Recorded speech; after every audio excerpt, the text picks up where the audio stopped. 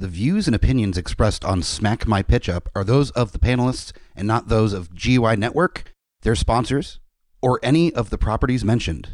Listener discretion is advised. This podcast is rated R for violence, language, and nudity. Well, it's a podcast, so you won't see the nudity. I just do it to make the guest uncomfortable.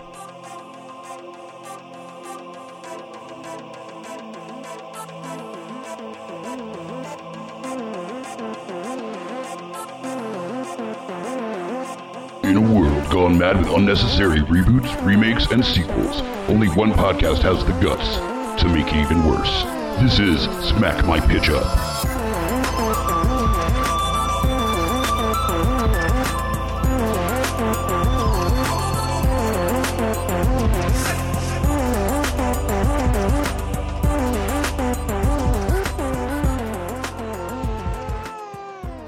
Hello, geeks, and welcome to another wild and wonderful episode of Smack My Pitch Up. I am your host, Mike the Hobbit, here on this fantastic episode, bringing back another comedy classic from my youth, personally, that I'm a big fan of. Cannot wait to talk about it. It's a movie that is probably going to be featured on an episode of Geeks Under the Influence here in June that we're doing called Movies That Aged Poorly. There's some aspects of this film that are, I'd say, minorly problematic to modern day, not just in how things went about in the storyline that would have to be different now, but also just some things that happened that would just not fly nowadays. It's true. I mean, it can be a little problematic. It still just has this beautiful amount of innocence that... Sure. And that's why this is definitely something that could be revisited with just a couple tweaks, not anything too major in order to get it to work. It's just a couple things that are, and we'll get into that as well. With me on this episode, we're talking about, of course, the Tom Hanks comedy classic, Big.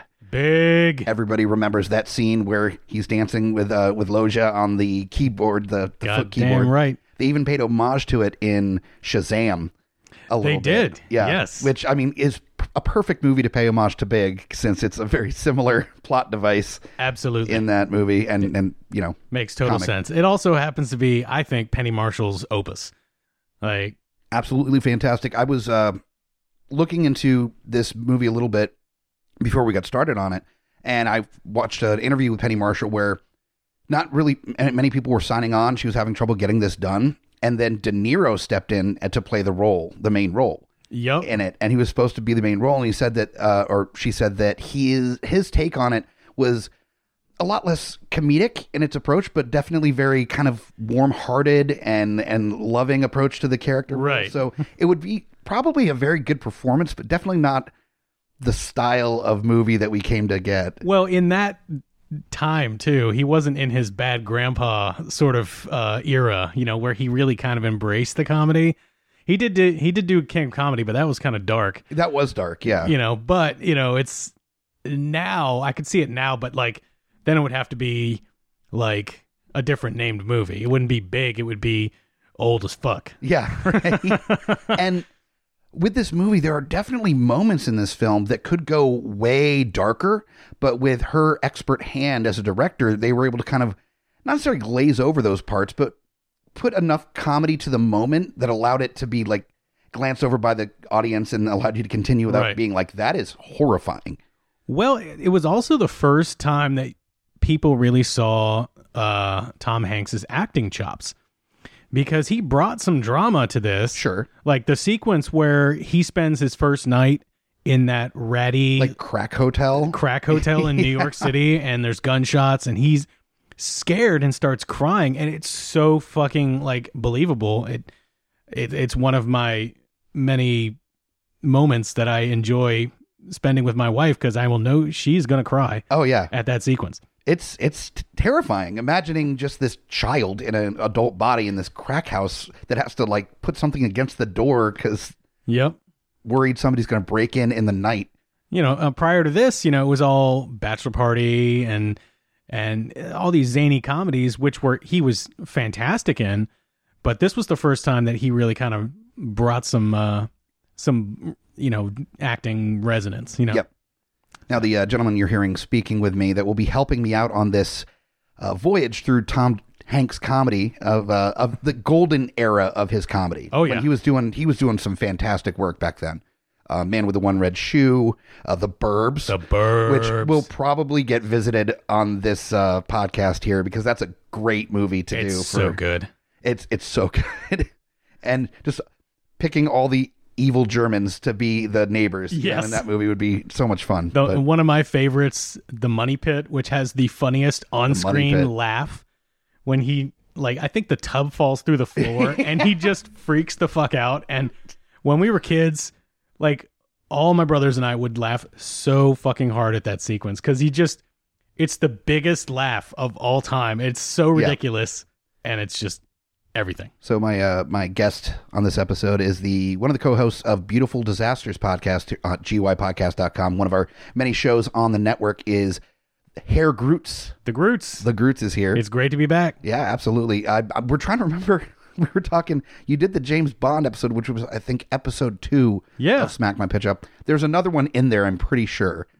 Was I on the Firefly one? No, because that was Joe, I think, was on the Firefly one. Yeah, okay. So I might have only done the one. Maybe. I'll have to go back and check. I got to look, man. We're at about 25 episodes at this point. So it's starting to get to the point where I'm starting to forget what's happening, as opposed to, all 7 other shows on the network. So it gets murky from time to time. Yeah, my brain is a sponge of stupid. Absolutely.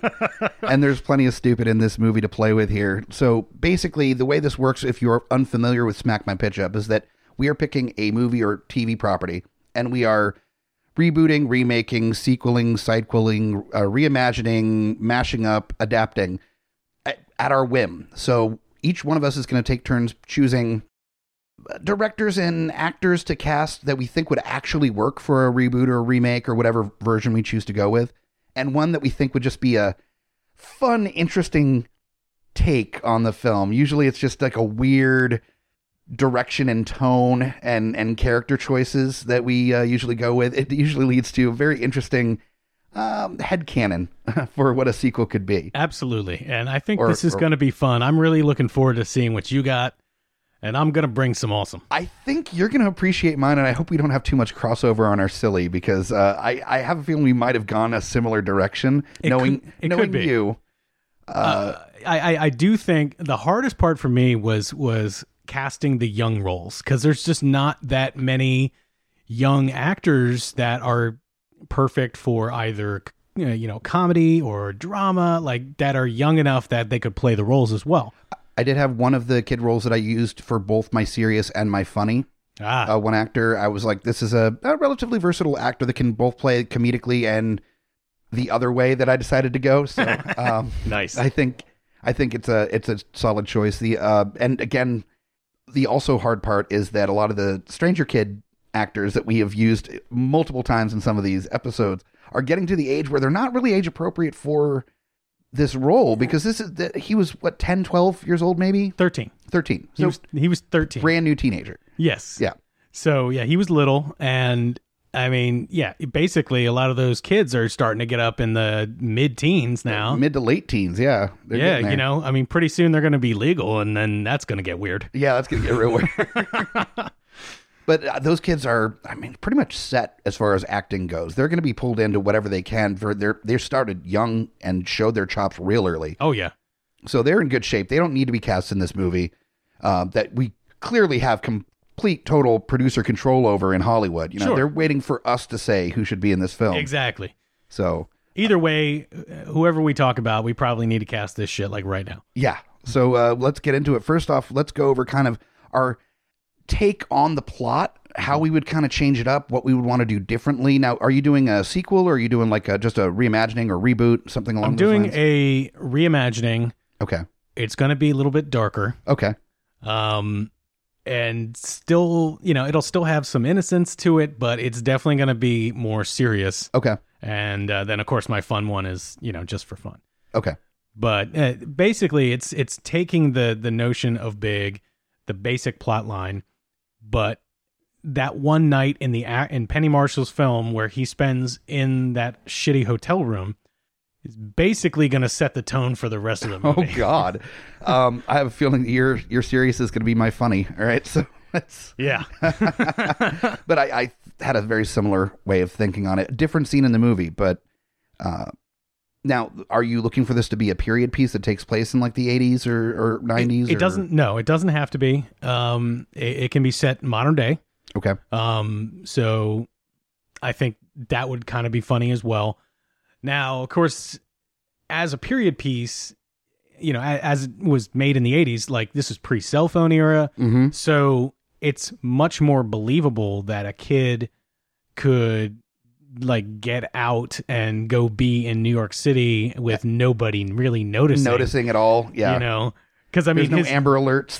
His buddy Billy just straight up like takes the bus in like a bunch of times to see him in the city. Like, you know, there was no. I love there's one moment in that movie that sets up the entirety of why Billy can go into the city all the time is that his mom's awful. Look, that's literally it. That she's just yelling at everyone in the family. They all look beaten down. He just like fills his plate and then leaves, and she doesn't even notice that he leaves the dinner table. He's one of those kids that like just isn't being paid attention to.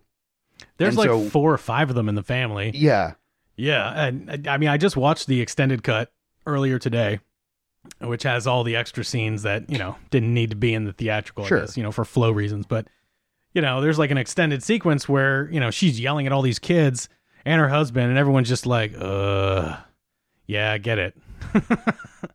So that explains Billy, but in the era of Amber Alerts, and well, he's an adult man, Josh is, so yeah. Even the Amber Alerts wouldn't really affect him so much as just kind of freak him out a little bit. Right.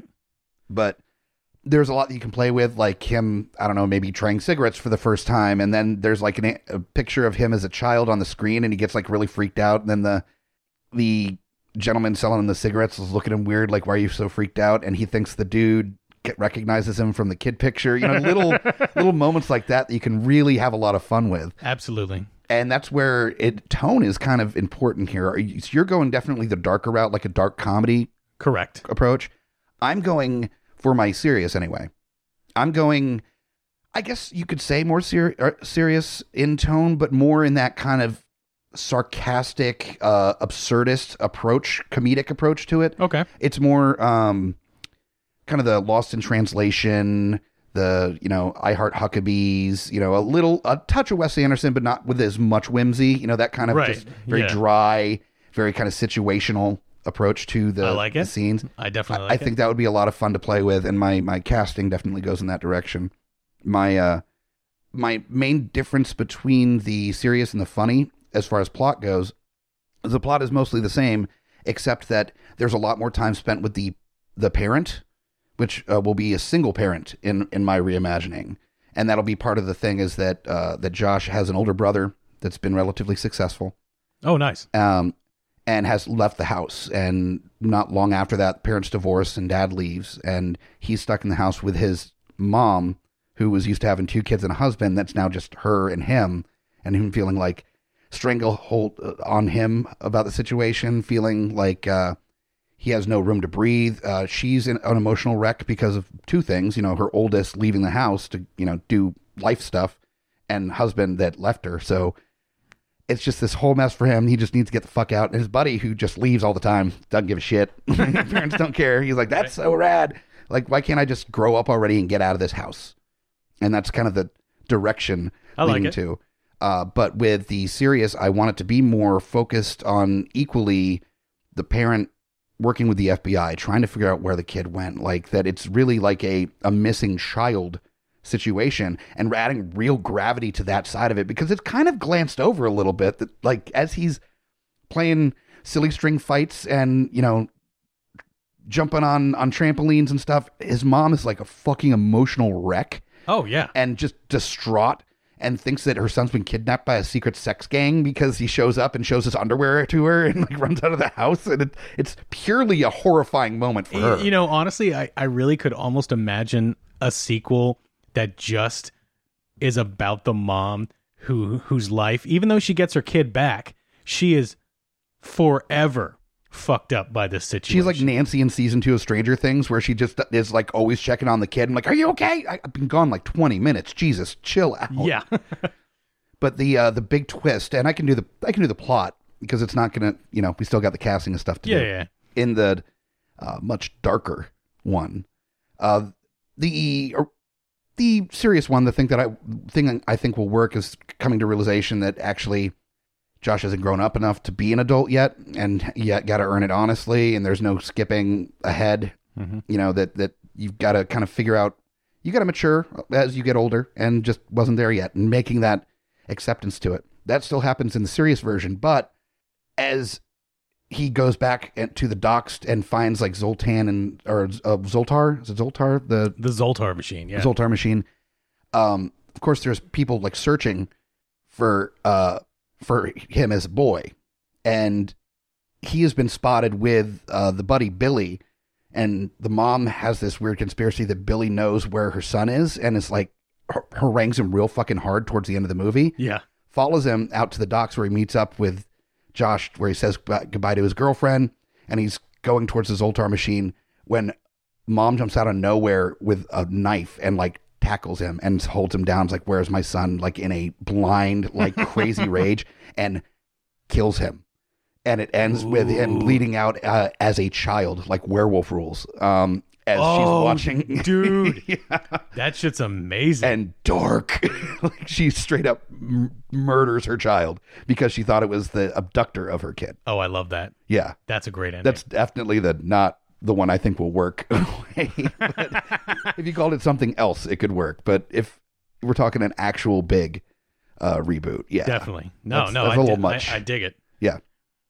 So, yeah, my fun one is just for fun. It's a bunch of fun, but the dark one relatively follows the same storyline points, but when it goes dark, it goes real dark, and it'll become clear as I kind of go through the whole cast how these points are going to hit and where it's going to go. I love your spin on the end. Yeah. But I kind of love the idea that everyone is still alive at the end and just broke. Just emotionally destroyed. Yeah. Yeah. That's almost worse. Well, I mean, the mom in my version is like done. Like she's going to off herself at that point. Oh, I mean, her older kid left. And that's also my thing for both of them, is that the reason I added an older brother. Nice. Is that there is no way with technology now for social security numbers, all that stuff, that he would get a job in the first place. Oh, right. I mean, this kid would get tracked pretty easy. So the idea is that he looks a lot like his older brother after he's grown up, like gotten big. So he actually, like when he goes back to the house as an adult, which happens in the first movie, he ends up actually stealing his brother's ID and backup credit card that he has in case of emergencies that he still has from college days. That totally makes sense. And therefore he can actually use an ID. He has an ID, has a social security number. His brother's actually fresh out of college doing computer programming. So he ends up getting a job at instead of toy company, a video game company, doing research on like new game ideas. Right. So that's basically the same about video games instead of toys, but he's using his brother's diploma and everything as a means to get the job. Who's in another state. You know? I love it. Yeah. So that's the way I got around some of the technical ifs there. Oh, so, yeah. No, I dig it. That's perfect. Yeah. So how do you want to do this? You want to do funny first and then or serious? Let's do both. Let's just go down the cast list and do kind of our serious and then our funny, I guess. Okay. So I guess the actual characters that I went through. Well, did you get directors down? I did. Yes. Okay. Of course. That'll set the tone on kind of what we're looking at for your films here. Absolutely. So as far as the characters, obviously we have Josh, who's the main character. Sure. Billy, his friend. Right. The mom. The grown-up love interest, obviously. Yeah. Susan. I did the owner of the company he worked for. That was Macmillan, or played by Robert Loggia. Which, Robert Loggia, that's just a name that sounds like it should be like the end to a joke. Like, just like Robert Loggia. It's just... Right. And for the longest time, I was like, oh, Robert Loggia? No, but that's... Loggia, yeah. Not how you say correct, it. Yeah. I did include the asshole that worked at the company. Paul, played by John Hurd. Paul. I added him as well. Yep. And then, of course, I also casted a young Josh, because, of course, he's at the beginning and end of mine. Oh, end of yours, too. Yeah. I casted young Josh as well. I did not cast the mom. I was having real trouble with that. I think I would go with like a Susan Sarandon type, but the problem is that she's probably a little bit too aged out for a 13-year-old boy's mom. Yeah, at this point. Yeah. So that's so my easy go is, Winona Ryder. But I didn't actually pick anybody for that, so Okay. I'm just going to leave that alone and let you do yours. But fair enough. who are your directors? Okay, so for the fun one, I was on the fence. It was either going to be James Gunn, but I landed on Judd Apatow. Okay. Because I think he does, not only does he do comedy beautifully, but he can do it with a certain sense of maturity. This is 40, that sort of thing, where he can actually like bring mature elements into his comedy. And I mean, both of these are going to be rated R because fuck PG movies. Yeah. But I also like Judd Apatow because a lot of his films comment on learning to gain a certain perspective, learning to be a little bit more mature in the situation, like learning to grow up, basically. Yeah. And that's what this entire story is about. And there's loss of innocence and all kinds of themes like throughout that he will handle deftly. So just kind of going through the actual characters on the funny one, I figured a perfect replacement for what would be a very older Tom Hanks now would be John Krasinski. Ooh, okay. Because he can bring the funny, he can bring the drama. We've seen it. I mean, as the dad in A Quiet Place, I mean, come on, dude. Oh, he was fan-fucking-tastic in that role. He was outstanding. So he would definitely be obviously the grown-up one. But I guess I should probably start with the young Josh.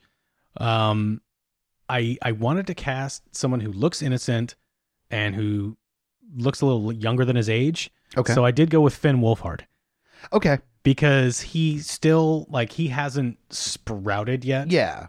His balls haven't dropped enough, and I guess he's not. And he's got that floppy-do hair that really works for this role. Right. Yeah. So, and I could see him growing up into John Krasinski. Whatever, Sure. Yeah.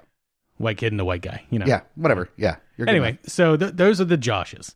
I went with the fun Billy is Gaten Matarazzo because Because Gaten's adorable. he's funny Yeah. and he can cuss and it's just hilarious. And then let's see, the mom I cast as Christina Hendricks Ooh, nice. just because You just want to see her and stuff. I love her. Yeah. Fair enough. She is everything. Can't get too mad about that. Yeah. No, and she can cry. Yeah. I've seen her cry, I mean, she can bring the drama. Mhm. And maybe I'm a sick man, but I just want to see her cry and jiggle. That's a little borderline little. Yeah, it's a little, little bit but much, hey, it's a Judd Apatow, movie. Yeah, So yeah. now for the Susan girlfriend character, I spun it up and actually came in with two instead of just one. You has two girlfriends or? Yeah, Oh, wow. at the company. Okay. And So then you can play the whole, they don't know about each other stuff and what they do know about each other. Oh. And that's where it gets cool. Oh, so you're talking of a very modern take on dating that is happening. Exactly. Ooh, you're pulling in Tinder world and polyamory and Talking about a loss of innocence. And of course, I had to cast Garfunkel and Oates in the roles. Oh, fuck yes. Okay, I want to add that to mine now. That is a really good choice. Because I think that's fun. they're both adorable. They're both pretty. And they both know how to comedic act their asses off. And So, they both get naked all the time. So it works. hey, Totally. sounds good. As for the owner of the company, now for the funny one, I just stayed with the toy company. Obviously, it's a more modern take on it, but I went with Christopher Walken because I was this close. I was this close to walking. He's just an Oh, wait. No, I picked him. Okay. No, go ahead. Oh, good. Yeah. No, yeah, he's just I love him. And he's that age where I can see him as the owner, the kind of eccentric owner of a company. With Walken, the reason that I thought of him for my serious one, the one that I think would nice. work, is the piano scene. Him dancing with literally whoever. Oh, yeah. He's got a dancing background. He would be amazing in that scene. Well, this kind of ties into the dancing too. Okay. Because I did think of a recreation of that scene that instead of the piano, the iconic scene from the movie. Oh God, no! Please don't. I went with with inspiration from the FP, and it's DDR, Yeah, baby. damn it! You did the same? No, I didn't. I actually did straight up like old school piano scene. Oh no, that's perfect. But what I did is actually like a street art thing, you know, Nice. where it's like light up, almost like the Smooth Criminal video, Yep. but with like musical tiles on like a installation on a big street art thing. I dig that. Yeah. Yeah. No, that's cool as shit. Yeah. And I guess the last person I cast from that was the office asshole that is jealous that the two girls are now interested in Josh, brand new employee, Sure. brand new, like promoted up to VP because they're trying to get relevant again. I casted Bill Hader in that role. Nice. Because he can play a dick. Oh, he can play a dick. Yeah. And I can totally see him like doing some version of the scene where they basically get in a fight because he's trying to like best him at a game, Sure. you know? And they have a dance off or something. So that's basically my fun one. Okay. All right. Okay. For my fun, I went with a director, writer, producer, done a bunch of stuff. Hasn't done really any directing as far as movies go, but is well versed in directing on television. Produced and wrote for everything from The Golden Girls to Running Wild to Lady Dynamite, which is an absolute great series if you haven't seen that.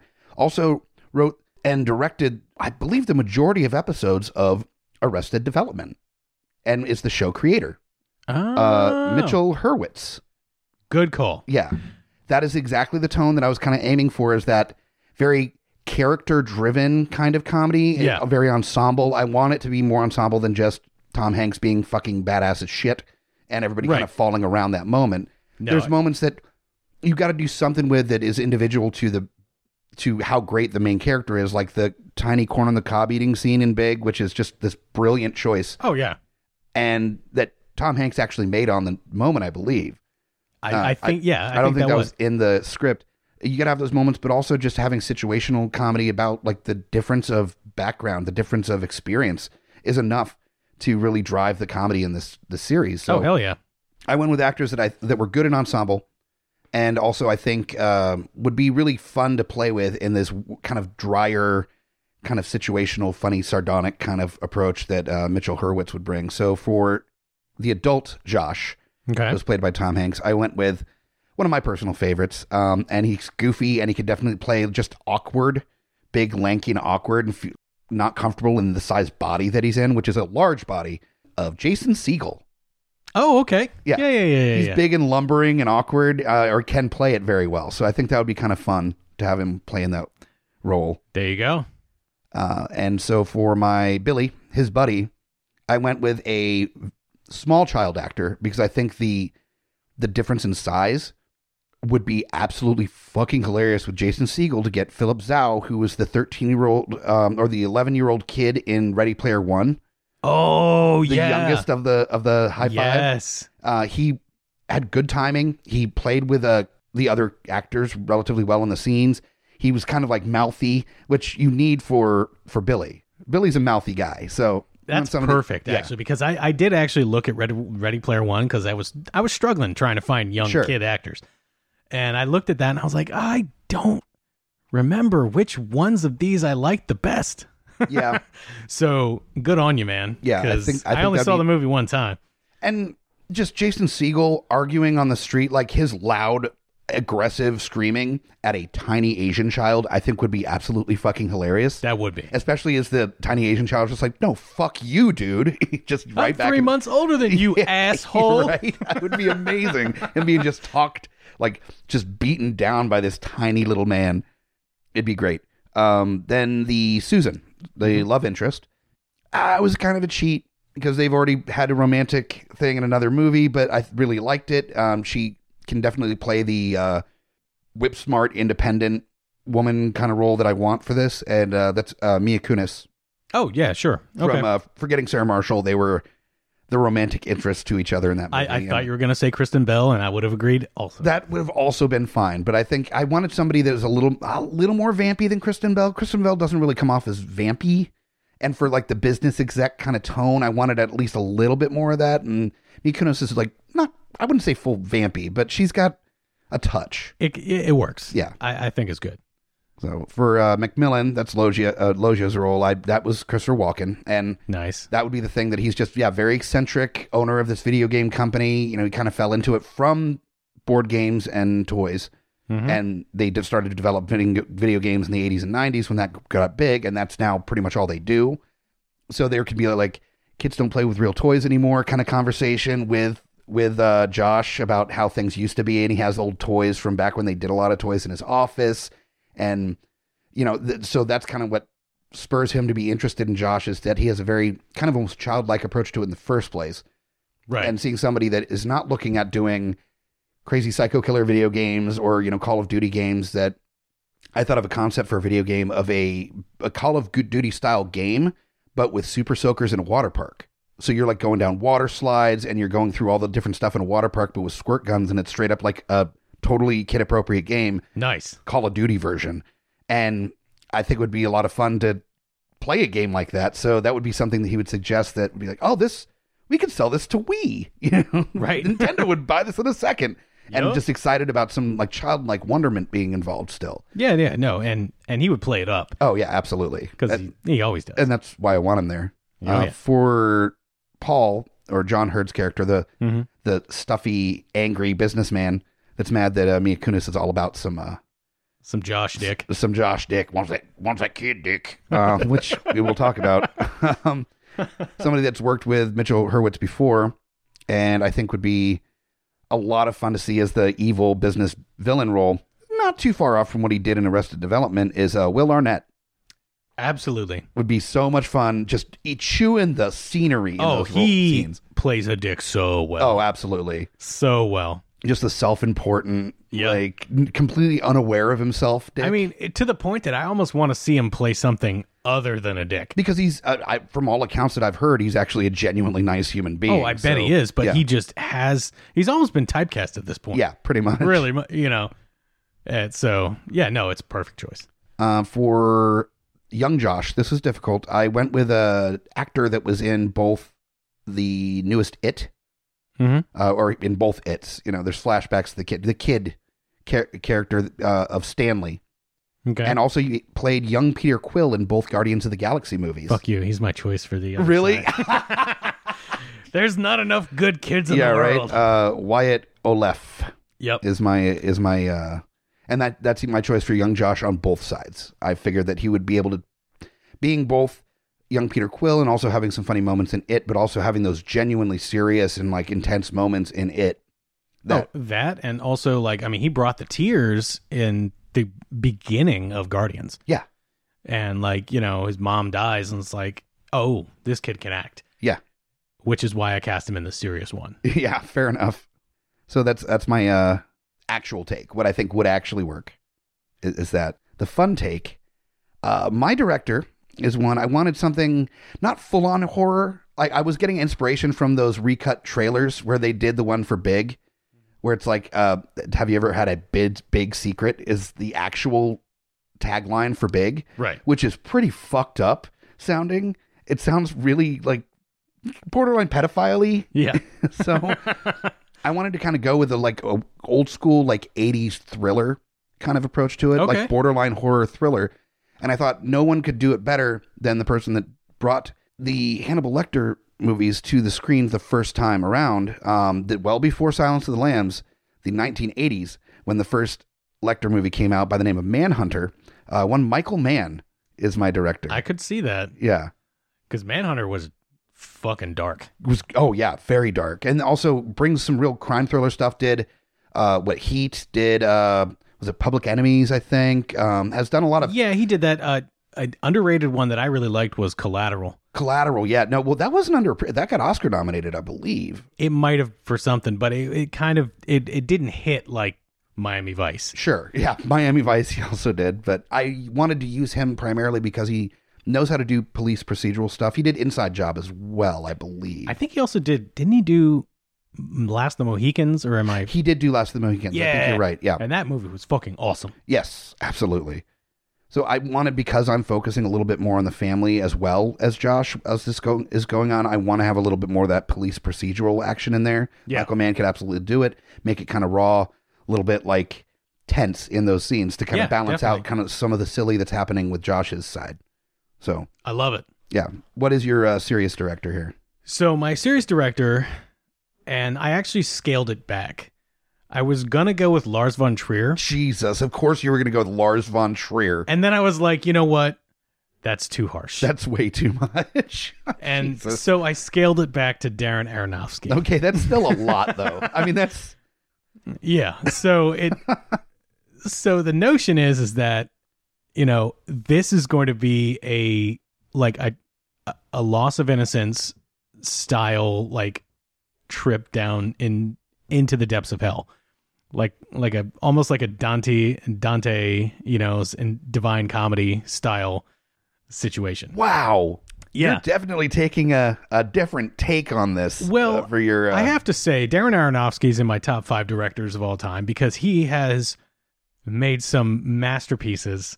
And just some really heady movies. Oh, yeah. I mean, Requiem for a Dream, fucking The Fountain. I Fountain. love The Fountain. I love The Fountain as well. Mother. Watching that with your wife when she lost her shit at one point in the movie was...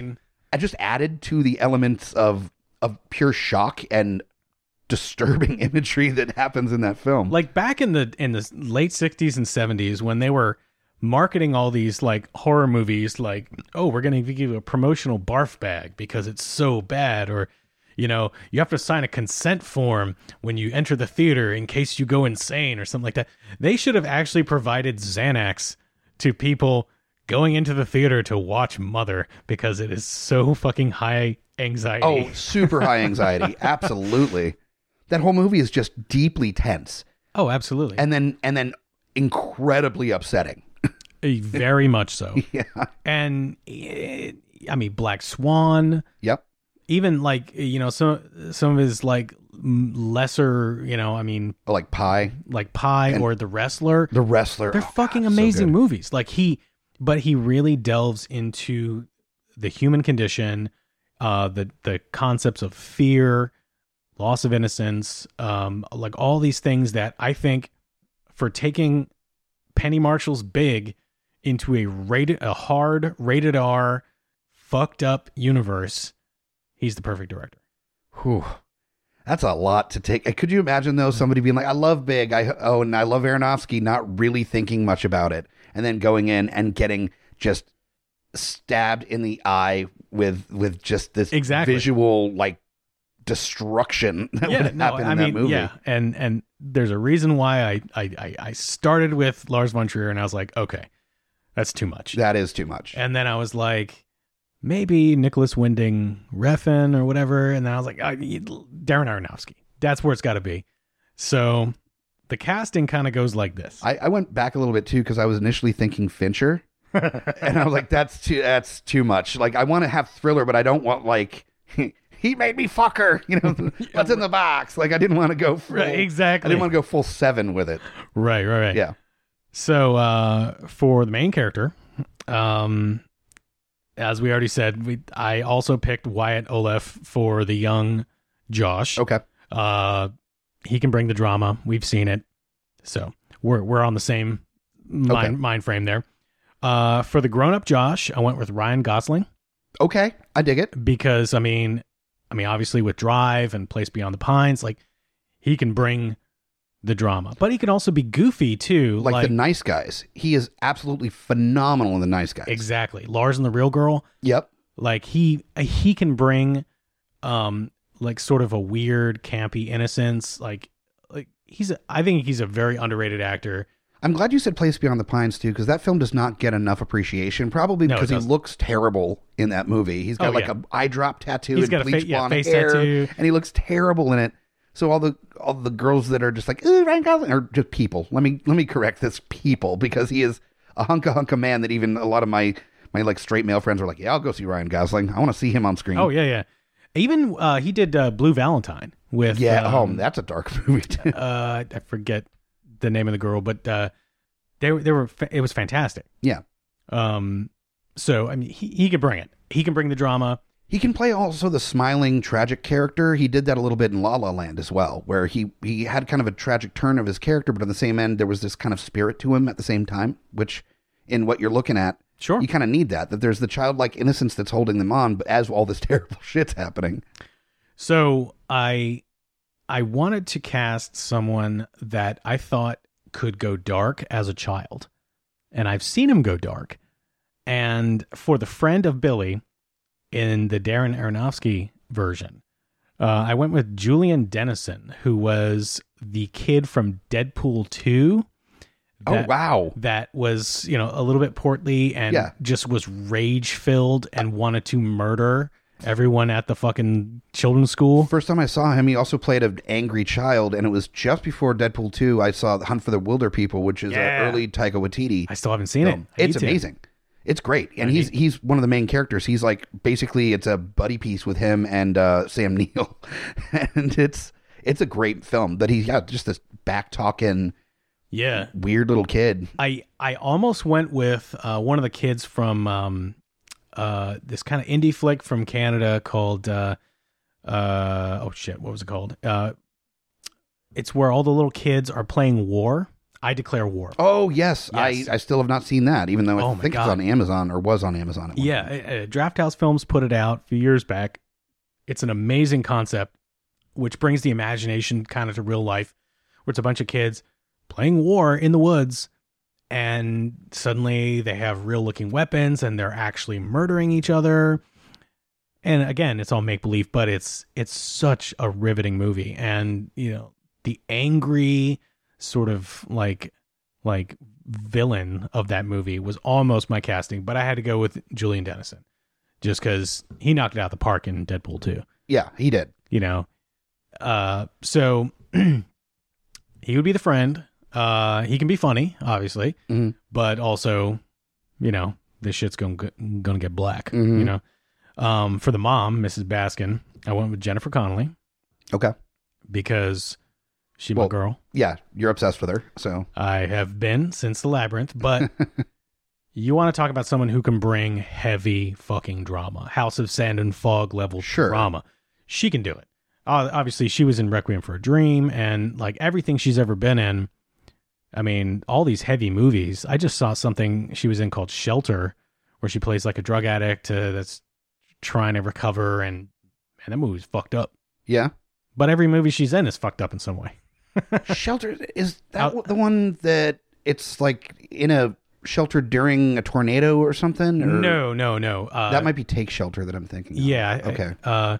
This has dude who played the flying man from the Adventure movies, who had the mechanical wings. Falcon. Thank you. Mackie. Anthony Mackie. Yes. Yeah. I think he was in that. It was a great movie. I think I've seen the trailer, and I think I know what you're talking about. It's very dark. Okay. It's very dark. But it's perfect because she has such a range, and she is of an age now that, I mean, she's a mother of several children with, that motherfucker that she married that I hate and want to die in a fire because it's not me. Fair enough. But, whatever his fucking name is. Anyway. You're not jaded at all over that. She was going to be mine one day. Yeah. And here you are, miserable in your happy marriage. Like, yeah. Well, Yeah. Anyway, she's my pick for the mom because she'll cry on screen and I'll cry. So okay, fair enough. That's my thing.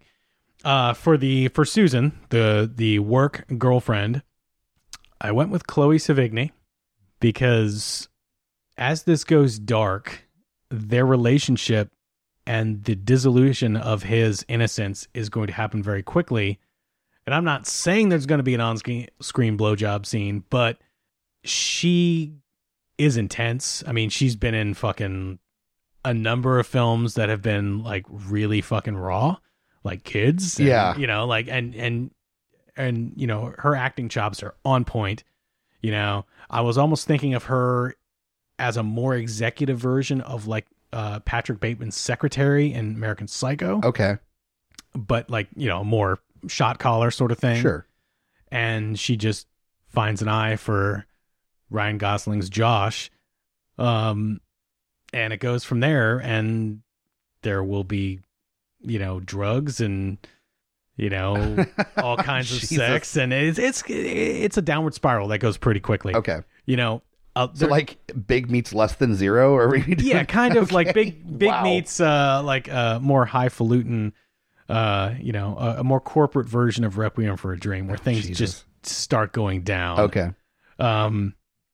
So for Macmillan, the owner of the company, which in this version, I kind of combined him with the owner of the company and also the devil in a sense, because and it's going to be mysterious whether or not it's actually him, but instead of a Zoltar machine, okay, when the young kid, Wyatt Olaf, young Josh, is, he's sad, he wants to be more mature, he doesn't have anybody but this one friend, he wants to, impress the girls, but family life is shot, his mom is crazy, and as a young kid, as a 13-year-old, he's roaming out on the streets and having a good time.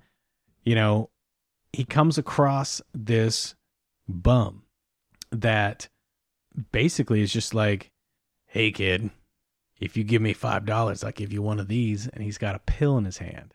Oh, Christ. This is the transition to Big. Okay. He takes the pill. He gives the guy some money, and it's a grizzled, beardy, old-looking dude played by Tom Waits. Anything to get Tom Waits in there. Goddamn right. Yeah. Now, going back to Macmillan, after he gets big, he's working for this company, and he's rising up the ranks because he knows computers, etc. The head of the company takes an eye to him. It is a more cleaned up and much more recognizable Tom Waits, who is eccentric and weird, but offers him a gigantic promotion a week after he starts with the company. That's kind of weird, isn't it? So you're adding a little bit of like dark fantasy in here as well. Absolutely. I Okay. mean, also there's a pill that made him grow up overnight. So I mean, there's weird shit going on, but Tom Waits did play the devil in Imaginarium of Dr. Parnassus. Yeah. Goddamn right. It was awesome. Did a great job. And so I just think the different levels playing there are fun, where everything is just going south, and it almost has a little parallel to like Al Pacino and Keanu Reeves. I knew you were doing a little devil's advocate as well. Devil's advocate going on. Yeah. I'm picking up what you're putting down. Yeah. I got it. So yeah, the last character is the Paul character, the asshole. Sure. Rival. And I had to throw something in from Lars von Trier, and I had to go with Matt Dillon, who recently did The House That Jack Built. Okay, and he could play like a really shitty, will win by any means necessary executive. Yeah, absolutely. I mean, he can play funny, he can play shitty, like, Something About Mary, but I haven't seen the full movie yet, but I've seen certain scenes, and I am waiting on the damn fucking DVD to come in the mail. But everything that I've heard and seen so far of The House That Jack Built is that movie is fucking insanity. Nice. That's the serial killer one, right? Yes. Yeah, I've seen a little bit of it. Harsh. I mean, just little snippets here and there, like you said. Lars von Trier is just mad at life. I'm pretty like I don't think there's a filmmaker out right now that is going in the dark directions that he goes. Yeah. Which is saying something. Which is why I actually pulled away a little bit back to Darren Aronofsky. Yeah. Because it's just like, nope, that's a little too much for Big. Because Mother is Diet von Trier. Which is saying a lot. Anyway, that's my serious casting. That's the one that I would actually make. All right, my serious casting, which is probably more in line with what you would be interested in doing here, is again, Michael Mann is directing. So right. A little bit of grizzled crime thriller in the mix of just kind of like character study on, if there is humor in it, but it's definitely more of a dark humor kind of approach to it. And I wanted a character that could be a little bit childlike in their approach, but also just a phenomenal actor that can play real serious when necessary. And one actor that I've seen both in wackadoo comedies, just being a giant goofball, and is also, in his own right, a phenomenal actor that can button it up and be real serious when necessary, is for Josh, the adult Josh, James Franco. I'm with you. Yeah. Absolutely. And he's got the floppy hair as well, which isn't really a necessity so much. Like Jason Segel doesn't really have floppy hair, but it's, I want to at least have some homage to Tom Hanks a little bit, at least with the hair. Oh yeah, yeah. And James Franco, I think he can play down his maturity level relatively well, but also get really serious when the shit hits the fan, which it will in this movie. Oh yeah. And Billy, his best bud, that's helping him out. This was a child actor that has played some really dramatic roles. He was in the movie Room. Like Brie Larson? With Brie Larson. Oh, He was the kid in that movie. Yeah. He was also in Wonder. I haven't seen that. He was also the kid in the newest movie, The Predator, the newest Predator movie. Oh, I didn't see that either. Yeah, and so he's played very intense, like young kid roles, and he's around the right age for this as well. That's Jacob Tremblay, who is really getting a lot of roles right now because he's a young kid, like very young kid, around the age of these characters they're supposed to be, that can act his ass off. So, hell yeah. When you're going against like James Franco as your buddy, you want a kid that's going to be able to have some nuanced reactions to the character. So I think he's shown that he has the ability in those movies. So I think that's a good choice. No, I get it. And a lot of the kids that my brain went to were all kids from 10 years ago. That's the hardest thing too. It's like, oh well, they're 20 now, so that's I was like, oh, let's get some of the kids from Super 8. Oh no, that's fucking. They're all in their 30s now. Yeah, so. And it's like, god damn it, because all the Spielberg kids are way old. Oh yeah, no, they could play the adults in this movie. Right. Yeah. So speaking of adults in this movie, Susan, the love interest, is my next one up, and I wanted to really go with the office woman that is like clinging to the most successful man in the office kind of tone, which you absolutely got in the first movie. The only reason that she initially found interest in Josh is because he was going up the ladder so quickly, and she saw Paul, the bad guy character, as basically like yesterday's news, and so dropped him like a bad habit, even though they were like dating. That was probably the most problematic thing of the last movie. Yeah, of her just being like, oh, I'm gonna suck that dick. Like she was like, I'm gonna get me some of that like hot young new star action, and I really wanted to play it up as this not being a good person. Like they kind of glazed over it a little bit in the original movie, that she actually developed feelings and got to let loose a little bit and learn her lesson, and I'm like, that's not actually how life works. So in this version, it's going to be a very like Beware the Local Honeypot, like seductress type character that James Franco just can't resist, and also is absolutely using him. Like that's what I really want to portray with all these characters, is that Josh, James Franco's character, is being deeply used by everyone here, and his childlike innocence is a rare commodity in a broken, like upset and jaded world. And so that's actually why he ends up going through the ranks so quickly, is because he's able to see a perspective that nobody can anymore. And so they're basically sucking him dry of his childlike innocence because that's such a rare commodity. And the person that's literally doing that, sucking him dry in this movie, is Scarlett Johansson. Perfect. Yeah. Yep. She can do it. Yeah, definitely. And I think it'd be a lot of fun to see James Franco opposite Scarlett Johansson in that role as well. Her turn in, was it Under the Skin or Into the Skin? Into the Skin. Into the Skin. Holy fuck. Yeah. That was so incredible. Yeah. The thing is, she is known for being, voluptuous, athletic, action person, but she's able to play a nuanced character as well. She doesn't get as much opportunity to do that. And so I think this playing up the sex bomb character a little bit, but also giving some real moments to have these insightful notes with the character, I think she could do it. I think it would work for her. I mean, she can play dead eyes, just like Chloe Sevigny can. Sure. And that's important.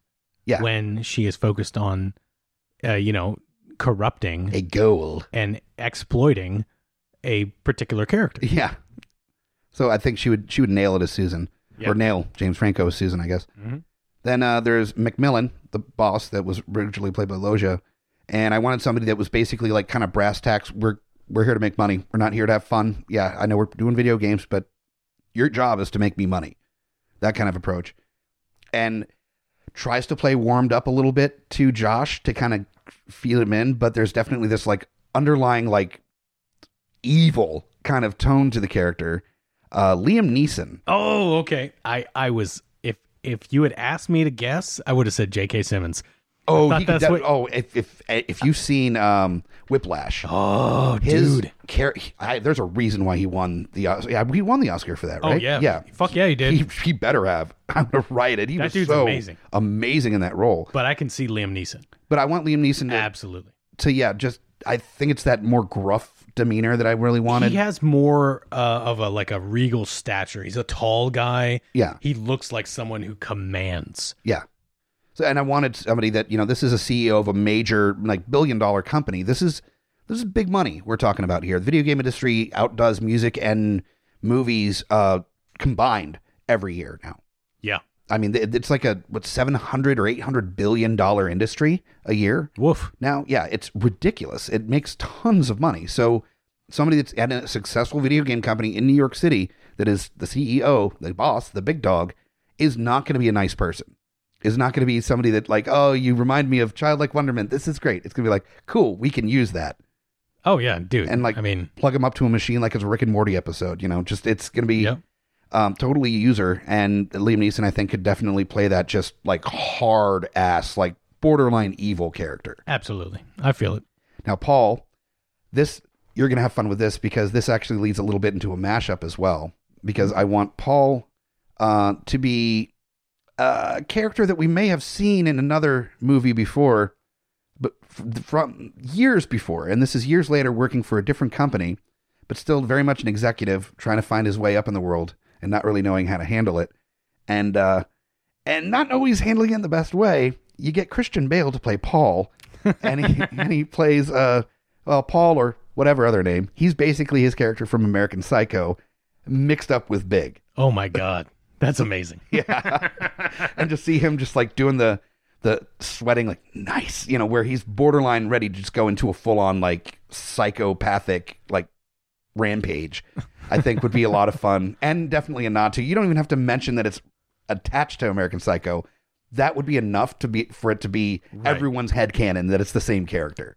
And you can see the feed me a stray cat fucking scene happening in this movie too. Absolutely. Yeah, totally.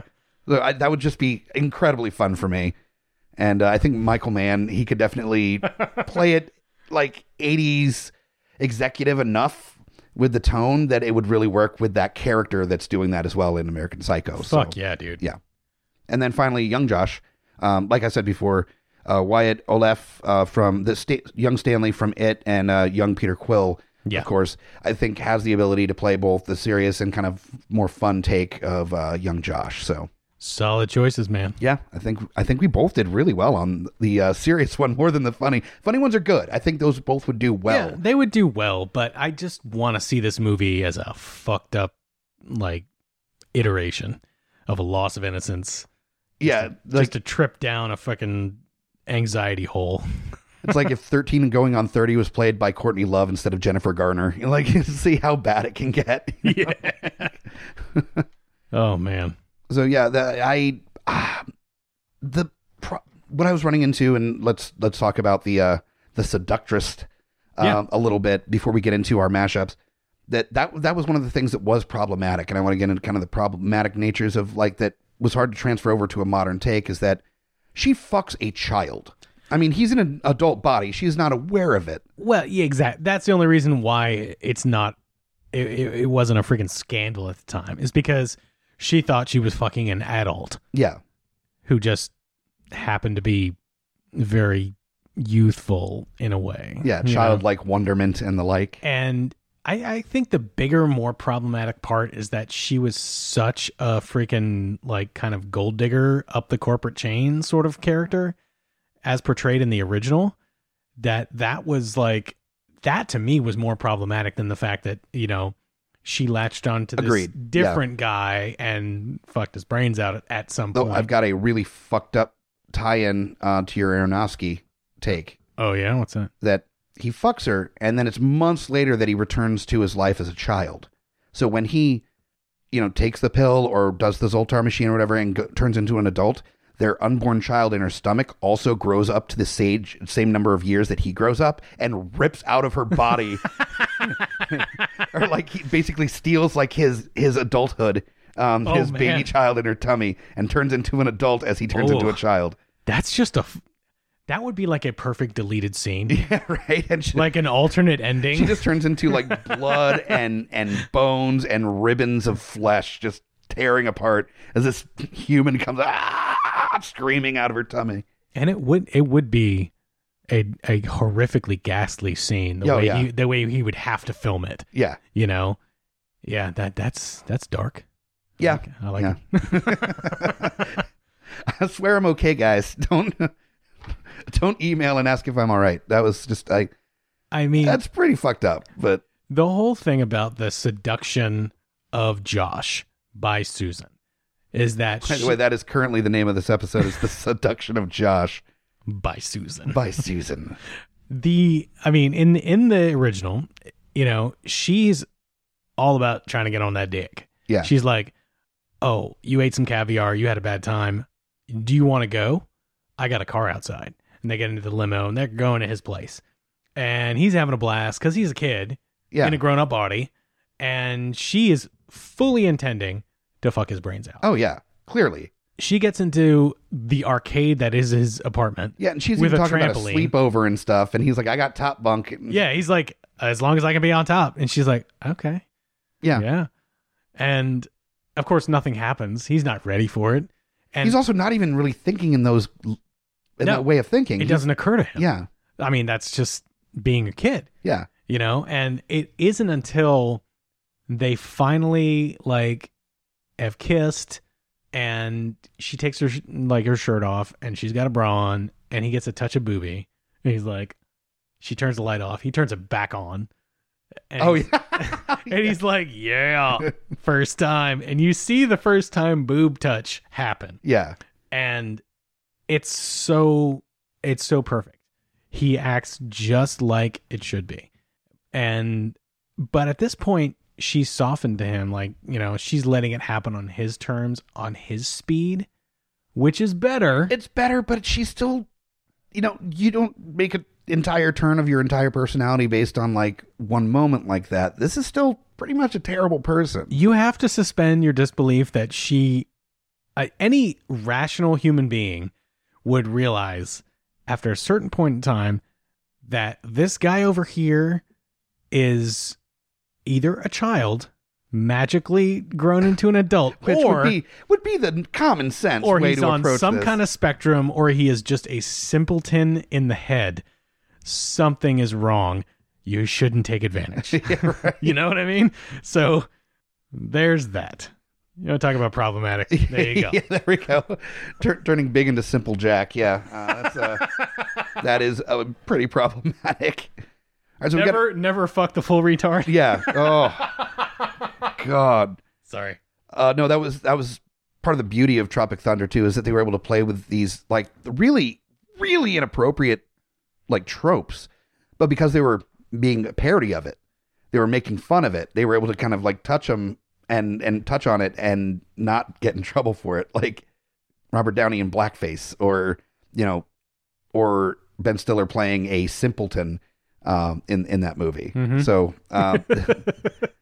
it's really hard nowadays to get away with that kind of thing without being really smart about how you do it. So it's very true. Very true. Now, mashups, we've got 2 here from our friend Murphy Lawless. Was nice enough to supply a couple ideas. These are both TV shows that we could mix into. The first one is Eureka, which, are you familiar with Eureka? I saw some of it. I didn't finish it. The Eureka is basically this town of like where wild and whimsical things happen, and it's right. because there's scientists, all sorts of stuff happening there. So yeah, the easy take in is that that's how the age change happens. Okay. And right. You could do it all within Eureka, where the mom thinks the kid's missing, but really like the kid is like down the street doing shit. You Nice. don't need to go to New York to do this. You can do it in basically any town, and the parent's not going to recognize the kid. So you can even have run-ins at the grocery store or something, or just all sorts of weirdness, and it would work. But the whole thing is the maybe younger friend trying to figure out the Ray to reverse to get him to be a kid again. Right. No, I get it. Yeah. So Yeah, it's solid. And then the other one is one I'm familiar with, but I have not watched any of myself. Is Freakish or Freaked? I'm sorry, Freak. The movie Freaked. I don't know if it's a movie Freaked. Are you talking about the one with Alex Winter from Bill and Ted, where he goes into like the carny town and gets turned into a freak by fucking what's his nuts, the crazy one from the Christmas Vacation and Independence Day. Randy Quaid. Yeah, he's like the head of like this weird carnival town in fucking Mexico or something. Oh, you know what? It's got to be because I think the series that I thought this was is Freakish, I believe. Oh, so this is Freaked. Freaked is a movie that I have. Well, if it's a carnival related stuff, that sounds like it might actually work more with mashup anyway. Yeah, and it's also a movie that I've wanted to put on Beautiful Disasters for a minute. Okay, it's bananas. That movie is fucking insane. Okay. And it's definitely like the one thing, if I ever met Alex Winters in person, I'd be like, you're signing that. Because that shit was nuts balls, man. So yeah, Carnival, that would be the easy tie in there. Yeah. You have this old tar machine at the carnival, and then, I don't know, your parents die from... And then you're suddenly a grown-up and fitting into this carnival somehow, or even if you don't grow up, you grow up into a weird dog creature, dog boy or something. There we go. Yeah, instead of New York City trying to get along as a video game person, it's like you lay low because you're in the middle of nowhere and this carnival killed your parents and you're an adult now and they don't know that you're the kid and you have to kind of play it cool until you can find a way to get out. But then you kind of drink the Kool-Aid a bit. Yeah. And you become one of them. I'm down. That'd be fucking hilarious. So I had a couple, but okay. The one I'm going to talk about is Kill Bill. Okay. And in the sense that when he gets big and he is presented with all of this adult culture and like he gets a job and there's a girl and all this stuff, his brain breaks. And suddenly all these new people in his life, the John Lovitz character, like all these different like people in his, adult life are now like villains that he must defeat. And in his imagination, he starts seeing each one of them as a different genre. Oh, Jesus. Okay. Like one dude is the fucking ninja he has to kill. One dude is the fucking gunfighter. One dude is the, like the sexy nurse vixen that he has to, like, and he has to defeat them all. So it becomes kind of like a survival story. So it's like Kill Bill meets American Psycho meets Big. Yeah. A little bit. It's just run with it. Okay. No, I dig it. I can see him like the buddy that is a ninja that he's got to defeat just has a samurai sword on display in his office. Absolutely. Or something along those lines. And he just comes in, I don't know, maybe after hours with his own sword and like challenges him. And the dude just like scared grabs his samurai sword off the thing to like protect him from this sword being swung at him. Yeah. And it's just businessmen in samurai outfits where one is just clearly like. And it can be super comedic because nobody knows actually how to fight. Yeah. They're still murdering each other. Yeah. In like a very awkward, but yet still very violently brutal way. Yeah. I mean, we've all been in fights without being professional fighters, yes, right? Very true. Yeah. And real fights without being a professional fighter or like a real trained fighter or military person, something, they're pretty awkward. They are awkward. There's a lot of like, and they're not 8-minute sequences where nobody's losing their breath. It's a little bit shorter than that. It's shorter, and there's a lot of clothes pulling, and there's, they're real desperate. Maybe slap boxing, depending on just how inexperienced you are. Could be. Yeah, it's very possible. All right, we're at the tail end, so we're going to do our trailers now. I'm going to have fun with my thriller Michael Mann version. Are you doing your... I'm doing my dark as fuck Darren Aronofsky version. Okay. All right, let's get the music queued up.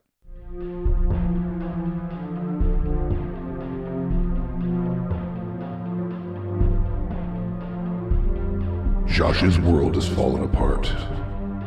A brother gone. A father who is left. And a mother in shambles. This spring, join him as a journey as the mysteries of the world find a way to make him big. Follow Josh as he treks into the big city in a new body unfamiliar to him as an adult for the first time in his life. As he navigates the ins and outs of a society ready to suck all the joy and innocence of childhood out of this tiny, tiny body. Join James Franco as Josh as he teams up with his childhood friend, Billy, played by Jacob Tremblay of Room and Wonder. Gets a job at a video game company under the guise of being his older brother and falls for the local honeypot, the vamp about town Susan, played by Scarlett Johansson. Watch him butt heads with the CEO Liam Neeson playing McMillan as he tries to get to the top of his game in an industry that's cutthroat, and one that might literally cut his throat is Paul, the young, powerful executive played by Christian Bale, who may or may not be an American Psycho. This spring, watch Wyatt Olaf as young Josh transform into adult to realize that sometimes keeping a big secret isn't all it's made out to be. Big.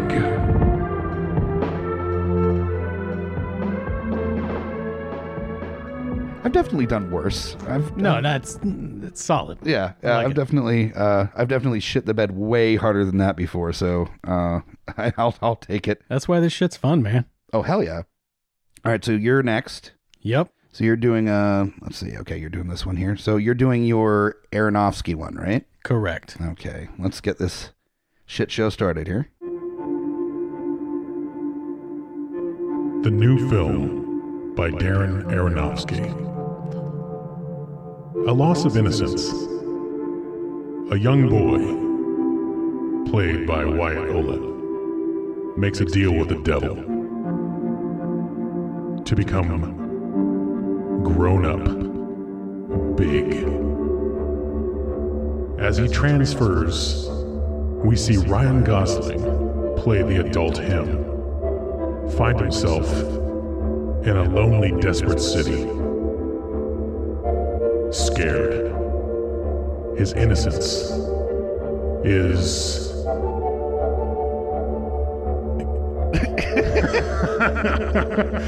His innocence is in jeopardy.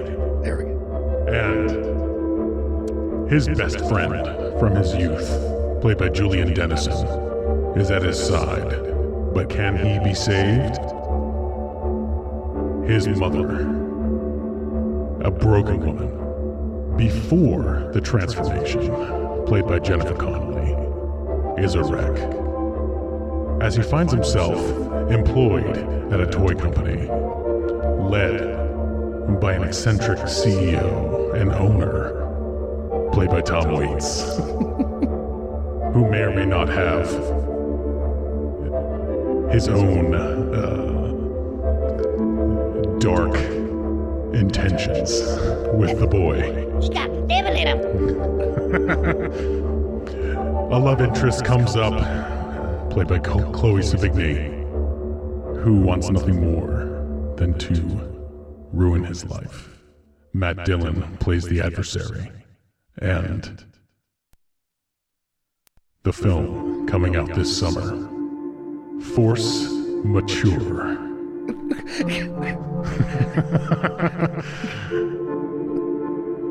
Enjoy the darkness. Force mature? What? Let's play on words. Jesus Christ. God damn it. All right. Yeah, So- no, it's terrible. That's awesome. That's fantastic. Thank you so much for coming out and helping me break apart this comedy classic into a not comedy classic. Into a tire fire depression? Yeah, that one. Yeah, that was that was an interesting take. If I know I got some inspiration from if you, our listener, has not seen the recut Big trailer, they turned it into a horror movie. Oh, yeah, that shit's fun. Yeah, and that was kind of my inspiration on going a little bit dark with the with the funny for me was that It's recut like the trailer. It's like the opposite of the recut Shining trailer, where it's like All happy and a loving. happy family Yeah. thing. Yeah. Yeah, so definitely check that out. We'll try to put a link up on our social media when we release this episode.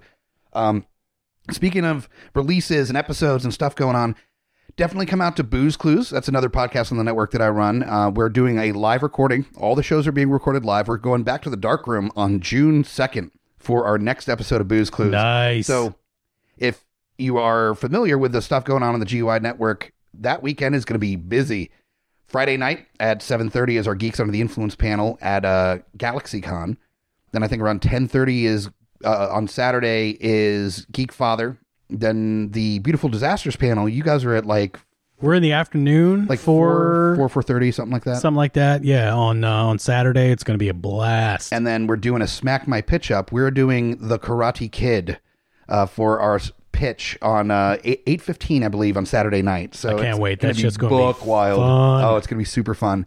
And then Sunday, I'll be one of the people on the Adventures in Podcasting panel, which is about starting your own podcast. If you're interested in doing this kind of thing and you want some insights and by people that are already doing podcasting, then definitely come out. I'm going to be on there with Tim Bryan, who runs GagglePod and a few other things as well.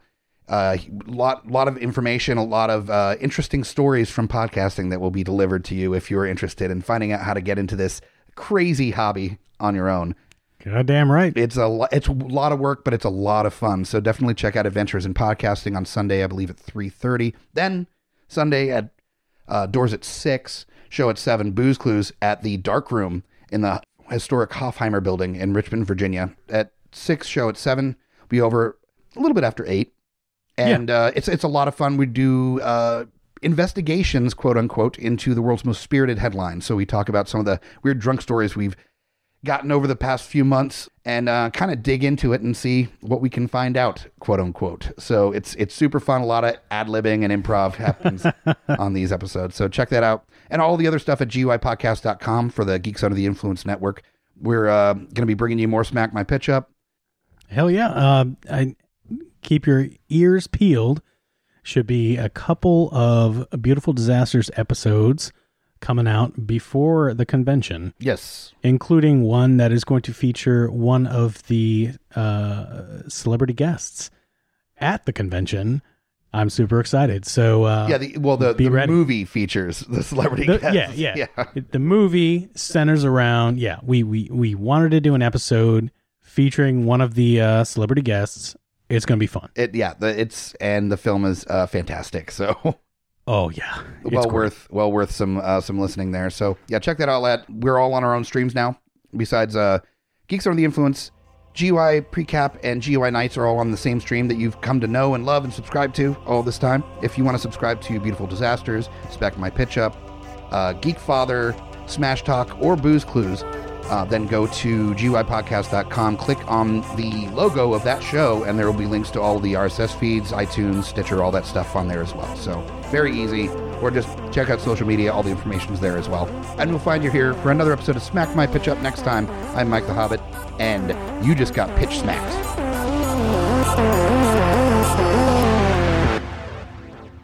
GUIPodcast.com.